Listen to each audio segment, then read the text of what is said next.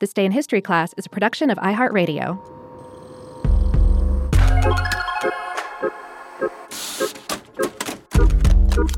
Hello and welcome to This Day in History class, a show that examines notable events that happened years ago today.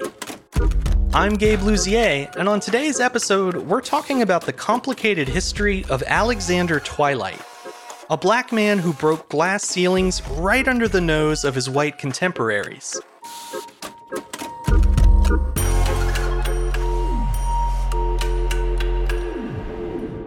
The day was Tuesday, September 9th, 1823. A college student named Alexander Twilight received his bachelor's degree, becoming the first person of African descent to achieve this honor in the United States. Alexander's life began on September 23, 1795, in the town of Corinth, Vermont. Alexander was the third of 6 children born to Ichabod and Mary Twilight. His father is believed to have been of mixed race, and his mother is believed to have been white. This would make Alexander roughly 1/4 African American. He was studious from a young age. When he turned 8, he began working on a neighbor's farm, and in his free time, he learned reading, writing, and math. At age 20, Alexander enrolled in grammar school, where he completed 6 years of secondary education and 2 years of college-level courses. This allowed him to enter Middlebury College in 1821 as a junior.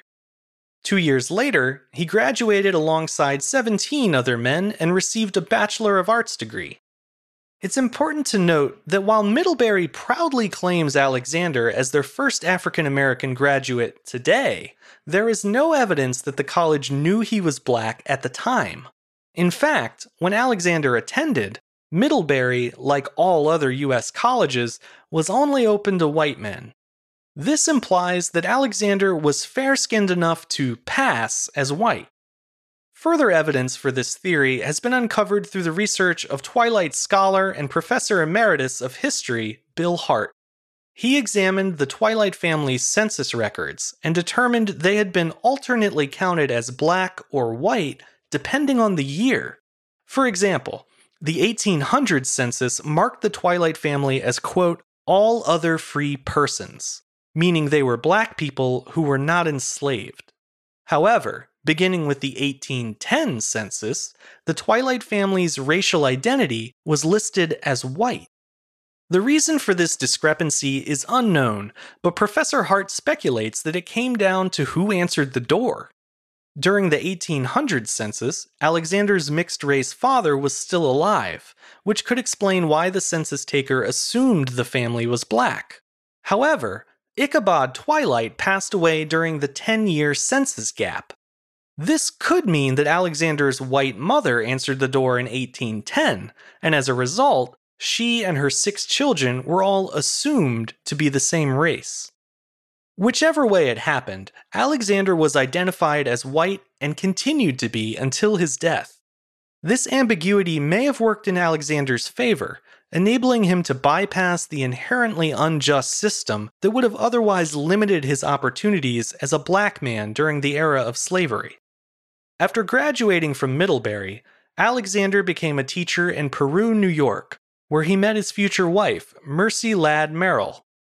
Just as he did as a child, Alexander used his free time to further his education, this time studying theology and becoming ordained as a minister. By 1829, Alexander was the acting pastor of the Brownington Congregational Church and the principal of the Orleans County Grammar School in Brownington, Vermont. During his time as principal, Alexander boosted enrollment and oversaw construction of a bigger school and boarding house, which he called Athenian Hall. While still viewed as a white man by the public, it's interesting to note that some of Alexander's students described him as a man of darker complexion than most. Alexander continued his string of accomplishments by being elected to the Vermont House of Representatives in 1836. He was the first African American to do so, though again, most people were likely unaware of this milestone. Alexander continued working off and on as a pastor and school leader until 1855, when he suffered a stroke and was left paralyzed. He died 2 years later, and was buried in a cemetery at the church where he preached. The handwritten notes for his sermons reveal that Alexander viewed human history as a progressive journey toward individual freedom, one that was directed by God and guided by human conscience. Although he was not an abolitionist, he preached on multiple occasions that slavery had no place in any true Christian society or democracy. Today, Alexander's Athenian Hall still stands. It's now known as the Old Stone House and serves as the Orleans County Historical Society and Museum. His pioneering achievements are finally seen for what they are, and his birthday, September 23rd, is officially designated by his home state as Alexander Twilight Day. I'm Gabe Luzier, and hopefully you now know a little more about history today than you did yesterday. If you have any comments or suggestions for a historical event you'd like to see covered on the show, you can drop me a line at thisday@iheartmedia.com. Thanks to Chandler Mays for producing the show, and thank you for listening. I'll see you back here again tomorrow for another day in history class.